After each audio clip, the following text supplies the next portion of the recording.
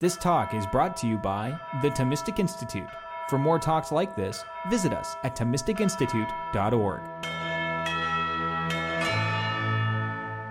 So it's a real pleasure to be giving this talk tonight here in Trinity College. I'm not sure if you all know that this current University of Dublin is not actually the first University of Dublin, but the third. There were two attempts in the Middle Ages to establish a university here, and in both of them, the Friars of Dublin were major players. They both fizzled out for various reasons, but I think the Friars would be glad to know that the third time was indeed the charm, and they'd be glad to know, I think, that nearly 800 years after the Friars first arrived in Dublin, that we're still around and we're being welcomed so hospitably at this university. So I'm speaking tonight on the stories told by friars in the Middle Ages.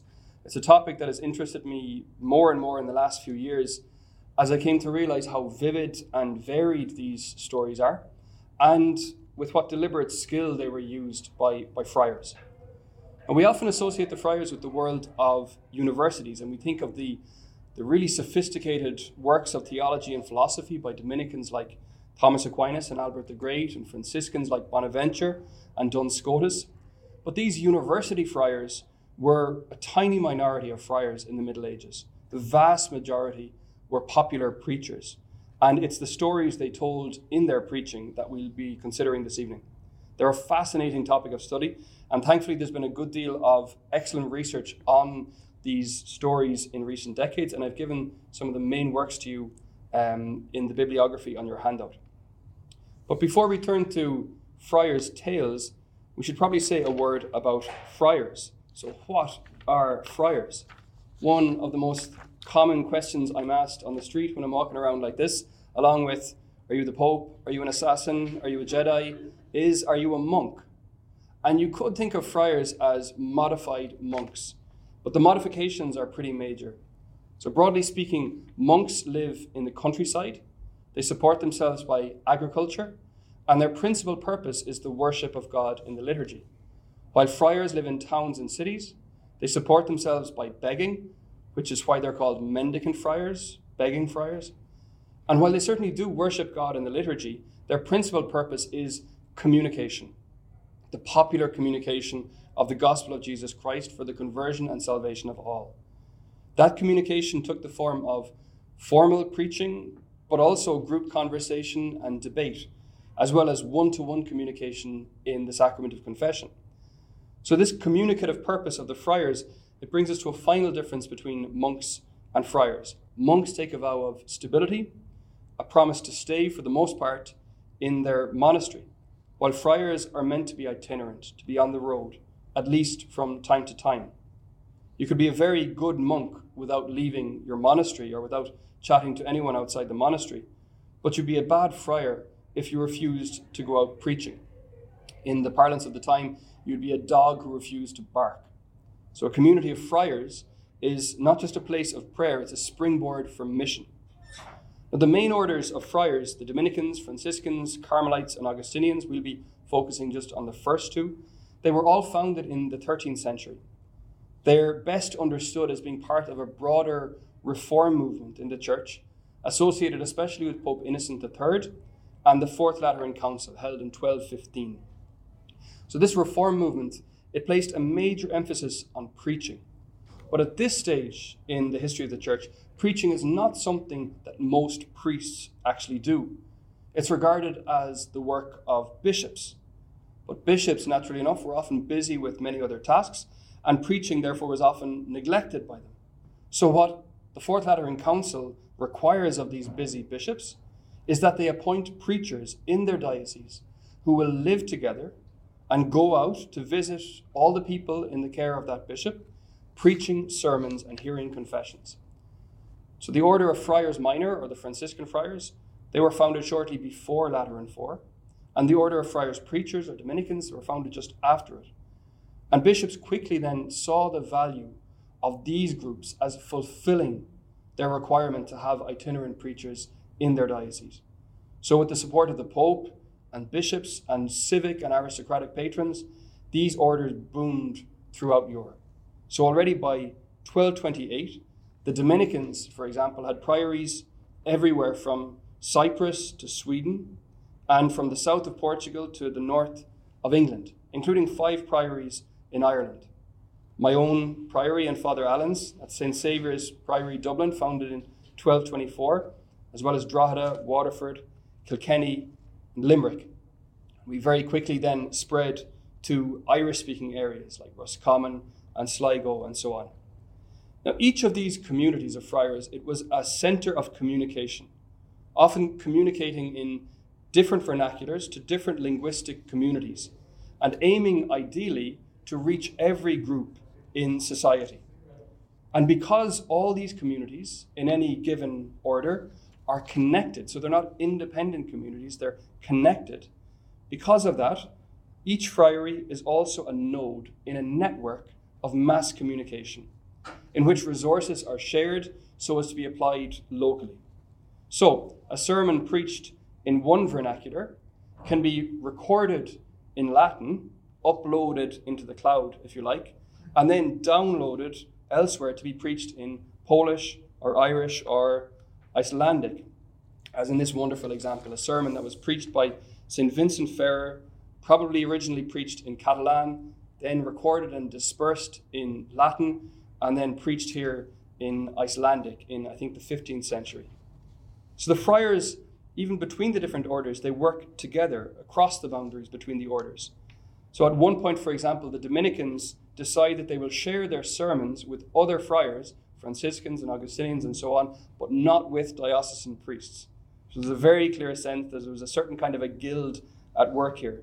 There's a sense in which then the network of mendicant friaries, which covered medieval Europe, was one network of mass communication. I've mentioned the desire of friars to be in contact with all social groups, wherever they are. And this desire is shown, for example, in the pastoral manuals that were produced by and circulated among the friars. So you find model sermons, for example, model sermons that circulate aimed at specific groups in society. So one collection of model sermons has sermons aimed at lepers, pilgrims, merchants and money changers, farmers, craftsmen, scholars, sailors, servants, married people, and widows. And one collection even has a model sermon aimed at people attending a jousting tournament.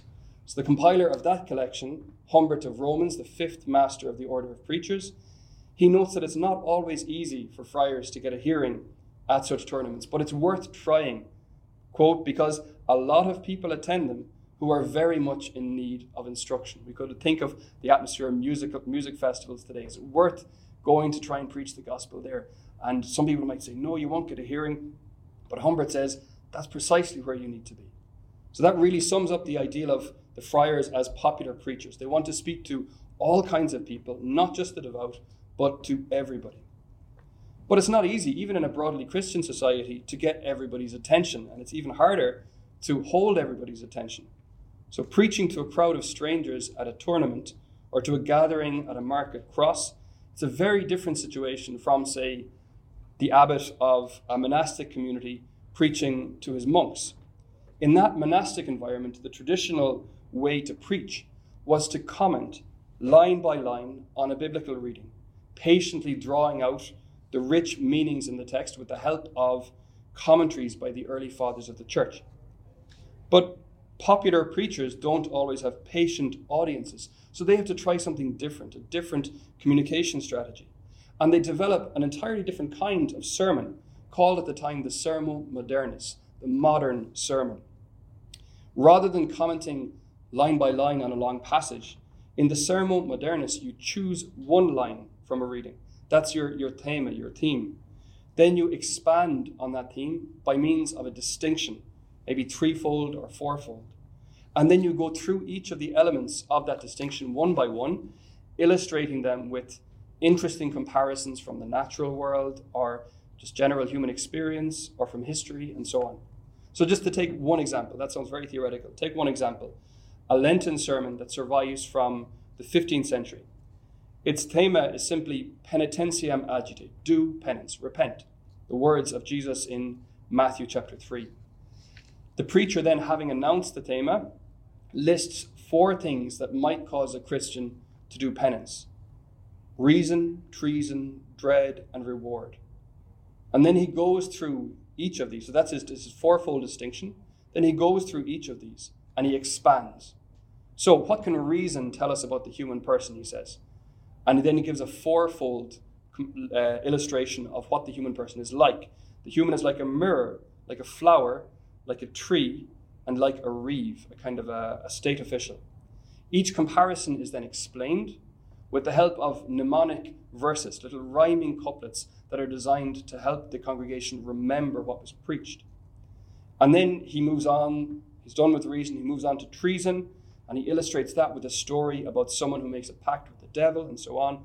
Then dread is expanded upon, then reward, before the sermon concludes.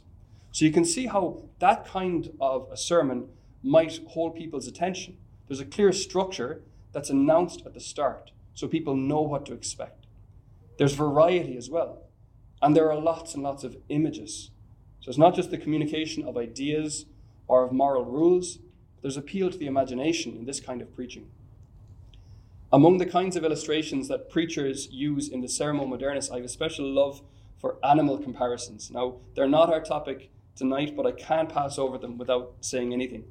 So in works known as bestiaries, we find descriptions of the appearance and behavior of animals, familiar animals and exotic animals as well, alongside accompanying moral or spiritual interpretations of this behavior and appearance, which is ideal for the use of preachers. And sometimes it's really explicit that this is designed for preachers.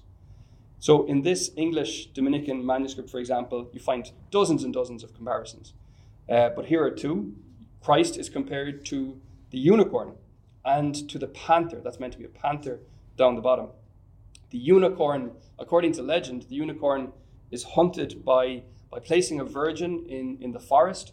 And this normally savage beast, the unicorn is famously savage, is made gentle by the presence of the virgin. And he places his head in her lap, and then in they come and kill the unicorn. And so that is used to explain the incarnation of Christ in the womb of the Virgin, but also his crucifixion and so on. And then the panther was thought to have very sweet breath. So when it opens its mouth, all the animals except the dragon, sometimes in these pictures you see the dragon is running away, all the other animals are coming forward to catch a sniff of this beautiful breath, just like the teaching of Christ, which is delightful to all except to the devil. Along the same lines, the phoenix rising from the ashes is Christ rising from the tomb. The hydrus, this is kind of gruesome on the top right, the hydrus eating its way out of a crocodile that has eaten it is Christ bursting out of hell. The baby elephant lifting up the aged elephant that has fallen over is Christ, small little infant child, lifting up the human race, already even just in his infancy. These comparisons are just absolutely wonderful, and you can imagine how a good preacher might keep a congregation enthralled with illustrations like these. So the friars didn't invent this new way of preaching. One of its great pioneers was Canon Regular, Jacques de Vitry. But friars adopted this style of preaching with enormous enthusiasm. They think carefully about the preparation and the delivery of sermons, and they develop a new genre of literature, the ars predicandi, manuals for preachers. So some 300 of these are written in the Middle Ages, nearly all of them by friars. And they very often include psychologically astute advice and really practical advice. They include advice for memorizing sermons. You can associate the points of a sermon with the joints of your hand. That's one little mnemonic, which is illustrated really nicely in this 15th century manuscript from, it's a Dominican manuscript from Limerick.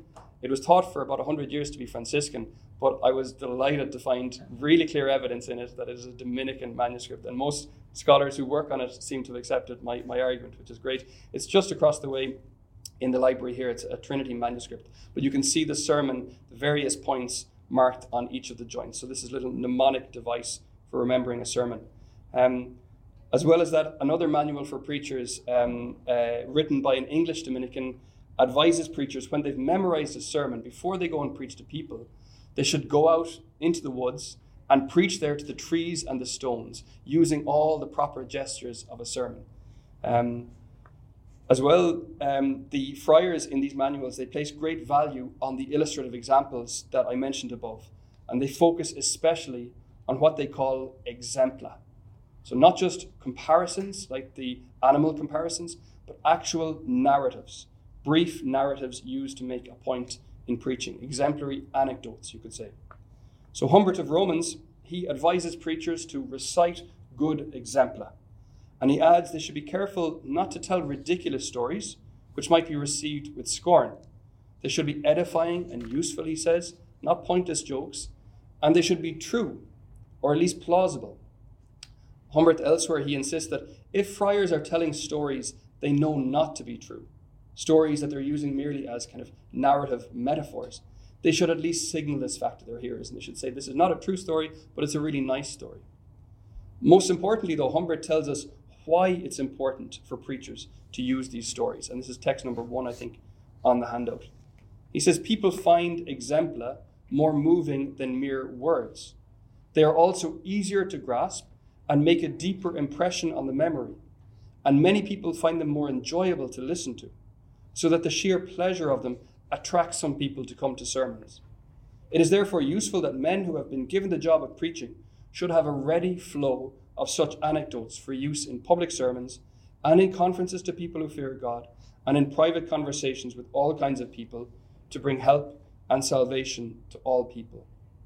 So notice the emphasis here on emotion and memory.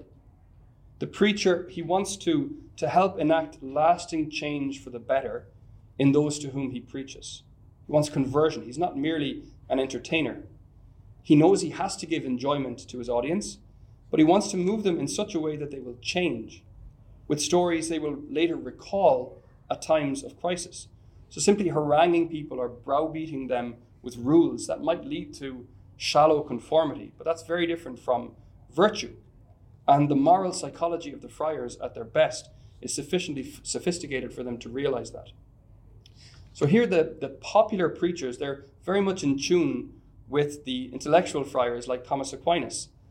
In his vision of moral theology, the emotions, what he calls the passions, they play a really central role. Growth in virtue for him, it's largely a matter of educating the emotions. And when he treats the most important of the cardinal virtues, prudence, the virtue which oversees and guides all our actions, he underlines the importance for that virtue of memory. My teacher in moral theology is sitting here right in front of me, so I hope I'm getting everything right here. If I'm going to act well in this or that situation, I should recall what has happened to me and to other people in similar situations. That's the value of memory in the virtue of prudence. And Thomas notes here that unusual and striking illustrations are particularly helpful ways to strengthen our moral memory. So Thomas Aquinas and the popular preachers there agreed, emotion and memory are key to conversion.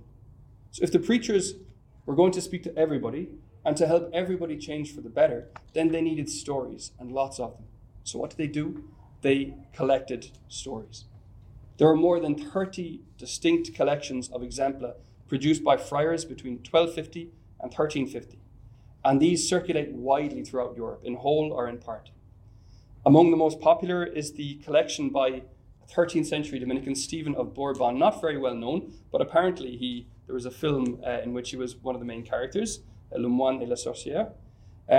That collection that he put together includes no fewer than 1,336 stories for the use of preachers. Another Dominican, Thomas of Cantimpré, around the same time, writes another major collection of exempla. As does Jean Gauby, the Dominican prior of Saint-Maximin, a little later. He has 972 exempla in his collection.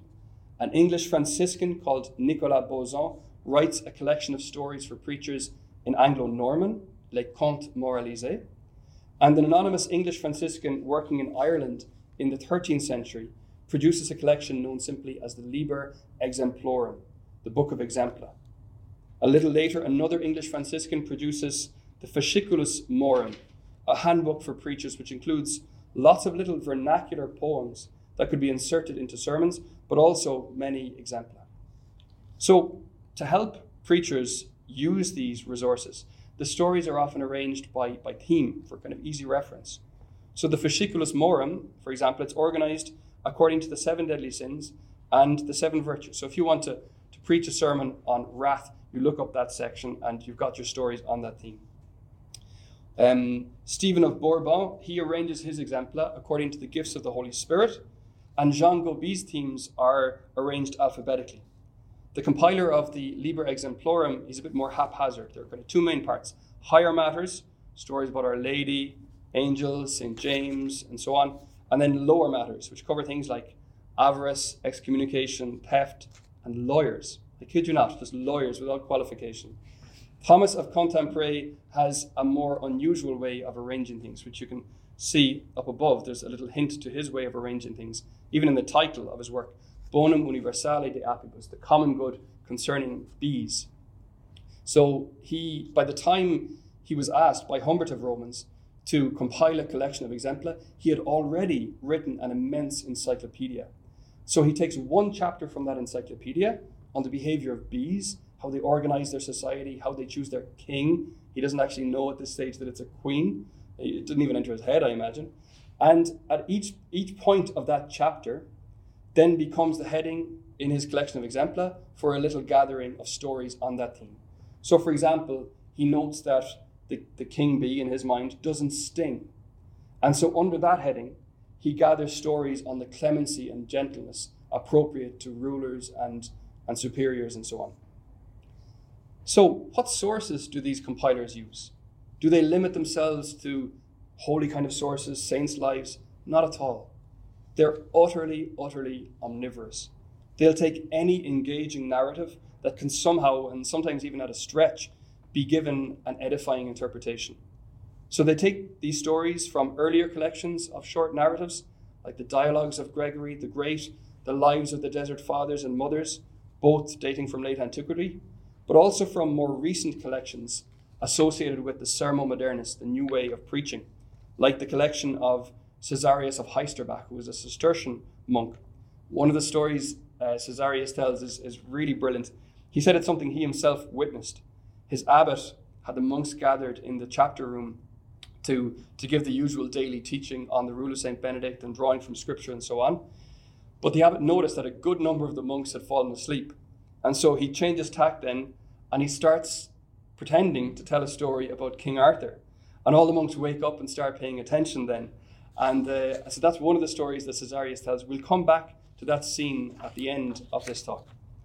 The friars, they draw on collections from beyond the world of Christianity as well.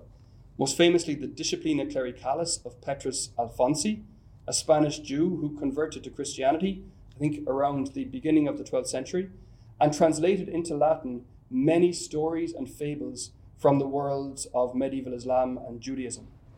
So if you see Arabs mentioned in an exemplum, as in this Irish language manuscript from 15th century Roscommon, you can see it's about a Fialsav Arabia, an Arab philosopher. If you see Arabs mentioned in these exempla, you can be fairly sure that Petrus Alfonsi is in the background. The most extreme example of this intercultural traveling of stories that I know of is the story of Barlaam and Josaphat, which goes back originally to a 2nd century Indian source, a Buddhist source, and comes to Europe via Baghdad. And this little story, I was delighted again, this is something I was really surprised to find. It made it as far as County Offaly in the 15th century. So from 2nd century India to 15th century Offaly, and the friars play their part as vectors in the movement of this narrative. This use of non-Christian sources, it wasn't at all accidental. The friars were actually explicit in their willingness to make use of non-Christian sources. So John Bromyard, an English Dominican of the 15th century, he wrote explaining his willingness to use what he calls Gentiles' fables, in other words, the fables of non-Christians. And he wrote, "Concerning herbs, one neither complains about the kind of earth in which they are cultivated, nor of the gardener who has looked after them, provided they possess health-giving properties." So if we can use this story in a salutary way, what does it matter who has stewarded this story or where it has arisen? The friars, they loved stories especially about famous kings of the past. So they drew on all the available literature about Alexander, Julius Caesar, Arthur, and especially Charlemagne. All the chronicles and the chansons de geste about Charlemagne and Roland and all the lads fighting in Spain, they all get mined for short narratives to be used by preachers. Incidentally, there were 9 kings picked out as being particularly virtuous or worthy of note, and they were known as the 9 worthies. And apart from featuring in sermons, they featured also in medieval drama, which has very close links to preaching, of course. So in 15th century Dublin, as part of the Corpus Christi celebrations, just outside here on what is now College Green, it was then Hagan Green, plays were performed acting out the great deeds of the 9 worthies alongside a whole series of biblical dramas. There are stories about animals too, not the animal comparisons I mentioned earlier from the bestiaries, but stories in which individual animals are characters, kind of human-like characters, animal fables, whose roots go back, of course, to ancient Greece and beyond, actually, to Sumeria. Some of the earliest human writing tells the story of different animals acting out as humans. So these fables, they gave rise to a whole cycle of literature in the 12th century in Europe, with Reynard the Fox as the main character. You might have heard of the Roman de Renard. That was the main story, but there was a whole cycle of literature about this fox and all his tricks and his difficulties with the lion, who was the king, and so on. And the friars, knowing the popularity of these stories, they include them in their collections and in their preaching. So in one of these stories, which you can see illustrated here, Reynard pretends to be a preacher, and he gathers this lovely congregation of birds, and then he runs off with one of them in his mouth. And this story is used by the friars to warn against false preachers and corrupt clergymen. So the kinds of stories they're telling, they're not always stories that are praising the clergy or suggesting that everything is all right in the life of the church, for example. They're quite realistic about these things. And finally, a final source is contemporary events, experienced either by the compiler himself or by his contacts.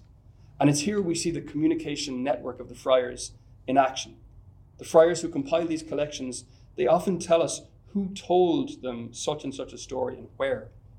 So the English Franciscan ministering in Ireland, for example, he collects stories from Irish-speaking friars like Tomás O'Quinn, who tells him a story about some very strange happenings around Clonfert. He reports another story told to him in Dublin by a Danish friar who was visiting Dublin. That story includes fascinating details about contemporary Danish birthing rituals, songs and dances that went on around the birth of a child. And I shared it on Twitter, and a few experts in medieval Scandinavia, they confirmed that it looks pretty accurate, in fact, this description. So from Denmark to Dublin and beyond, the story travels with the friars. And it works the other way too, from Ireland to the continent.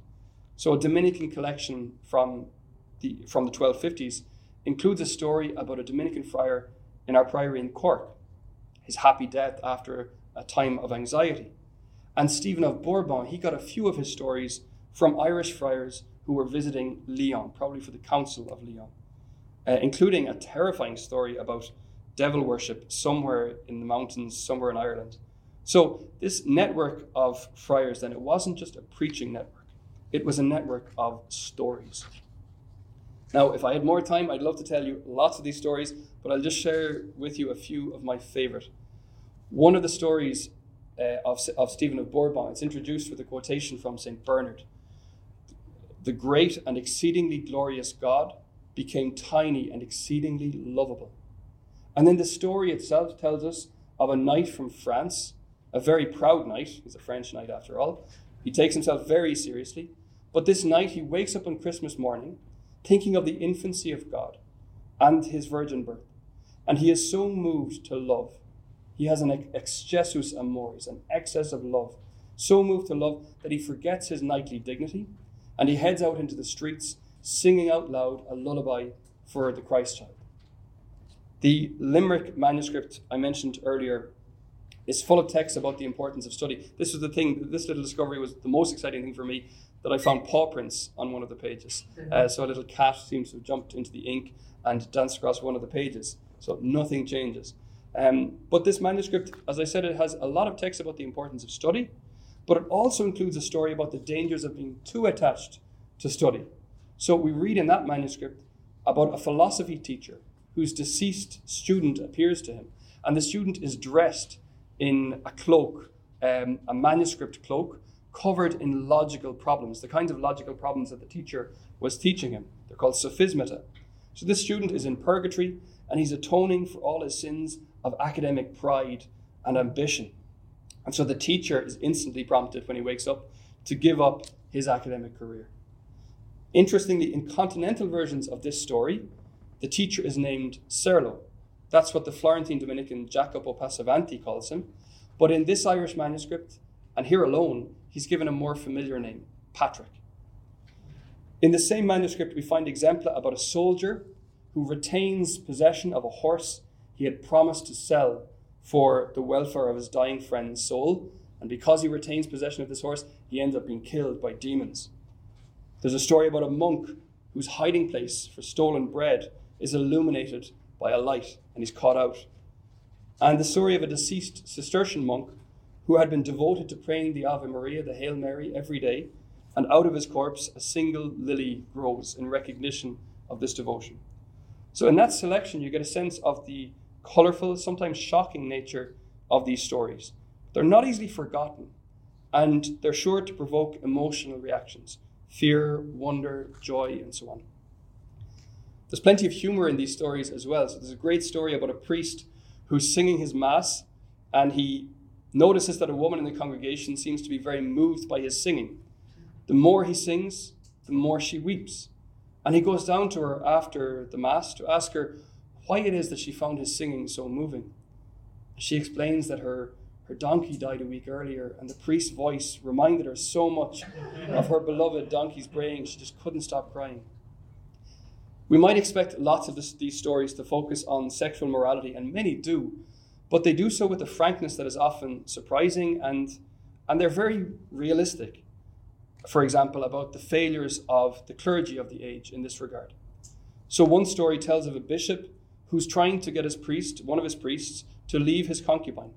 And he visits the priest again and again, and the priest refuses again and again. And on his final visit, after delivering an ultimatum, he's on his way to see the priest, and he meets the woman herself on the road, heading in the opposite direction. And he says to her, "Oh, you're finally leaving." And she says, "Oh no, I'm just going off to pay a visit to my good friend, your mistress." And that's where the story ends. So it's not so much a story about sexual morality as about hypocrisy on the part of the bishop. A similar story is told about a woman who was very chaste and very proud of her chastity, but she also had a very sharp tongue, and she could be cruel, very cruel in her speech. So when she dies, it's decided that only the bottom half of her body will be buried in consecrated ground, but not the tongue. Again, it's a shocking image, but it's a powerful reminder that there are sins other than sexual sins. And again, there's a sophisticated moral psychology behind this fairly crude story. The final story I want to tell you is actually the first exemplum I ever came across in a paleography class in Freiburg in Switzerland.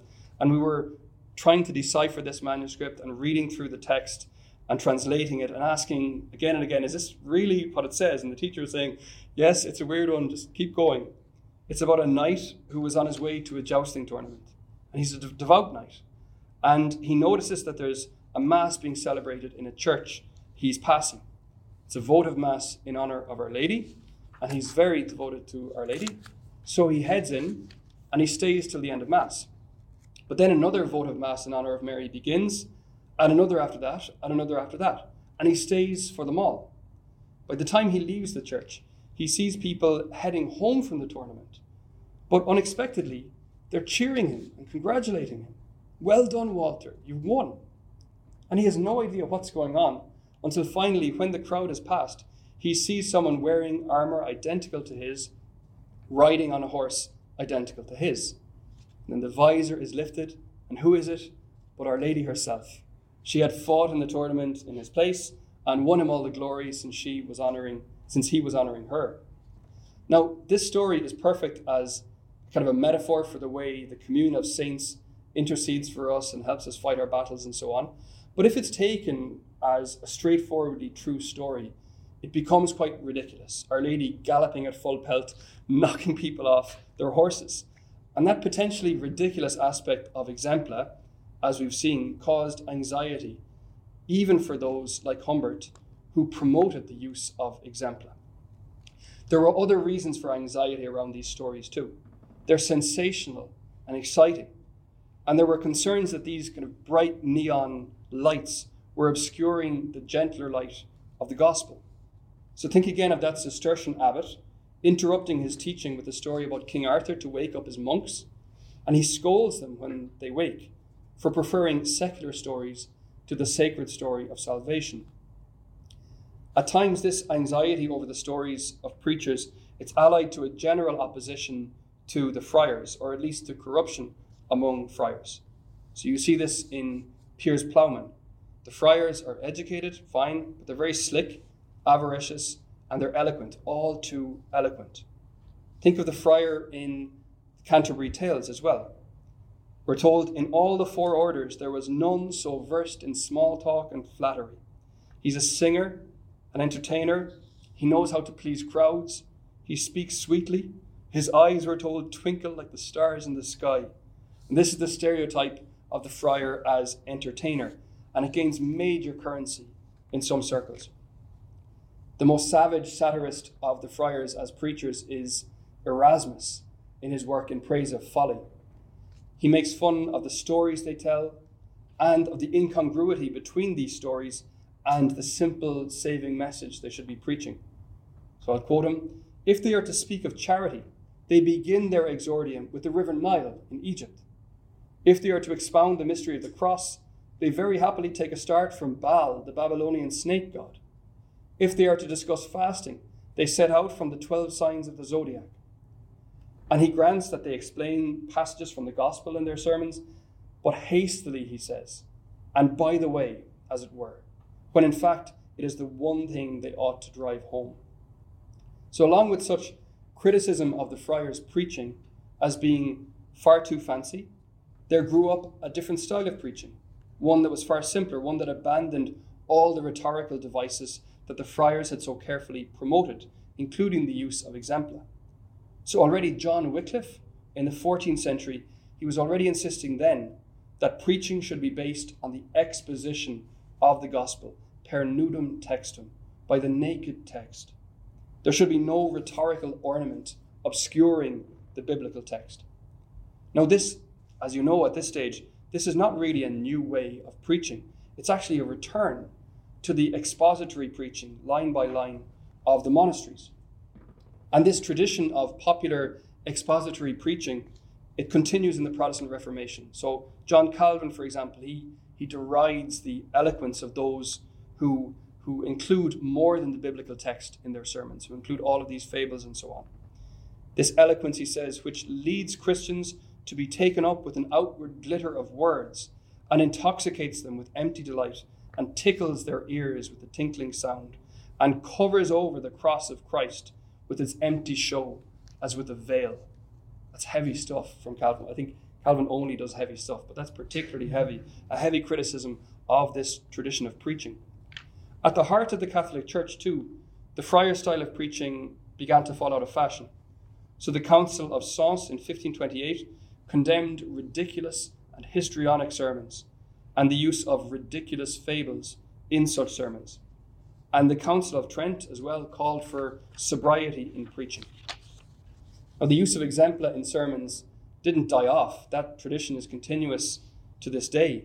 But the golden age of the exemplum, it certainly came to an end with the Reformation. Now, I don't know how new all of this was to each of you, but if it was new, I hope your interest has been sparked. These narratives, now available in good editions and translations for the most part, they are endlessly fascinating. They're not always reliably true, but they're nevertheless a useful tool for historians, since their details often reveal the conditions of daily life, like the birthing rituals in Denmark, for example. They're not always great literature, but they help us to understand some of the great literature of the Middle Ages, Boccaccio's Decameron, Dante's Comedy, and of course Chaucer's Canterbury Tales. Just as the Sermo Modernis stitched together various short narratives, so too do each of these works in their own way, although they do it with far greater artistry. Whether the ambiance is is heavily ironic, as in Boccaccio, or epic, as in Dante, or bawdy, as in Chaucer. However much these authors transformed the use of these short narratives, they are in many cases dependent on the collections produced and used by preachers. So Boccaccio makes use of Jacopo Passavanti, for example. And in Purgatorio 12, and I dare to speak about Dante in the presence of Professor Salvatore Lonergan, in Purgatorio 12, Dante's list of the figures representing pride, they each have sort of sculpted pavement tombs. Dante's list of them is dependent on the list of figures representing pride in a preacher's manual, that of William Peraldus. And there's a great deal more influence that is only now being discovered by researchers. More generally, though, these stories, I think, are valuable because they witness to a certain kind of Christian humanism which flourished long before the so-called Renaissance. The preaching friars were experienced communicators and confessors. They were in contact at their best with an exceptionally wide range of humanity. While others feared that the story of salvation would be obscured by the dizzying variety of stories thrown up by human history and literature and contemporary experience, the friars had confidence in these stories, these moving and memorable stories, these chilling, hilarious, bizarre, touching, gruesome stories. They had confidence in these human stories to manifest and to serve rather than to obscure the story of salvation. They believed, in other words, that great dictum of St. Thomas: grace does not destroy nature, but perfects it. Thank you.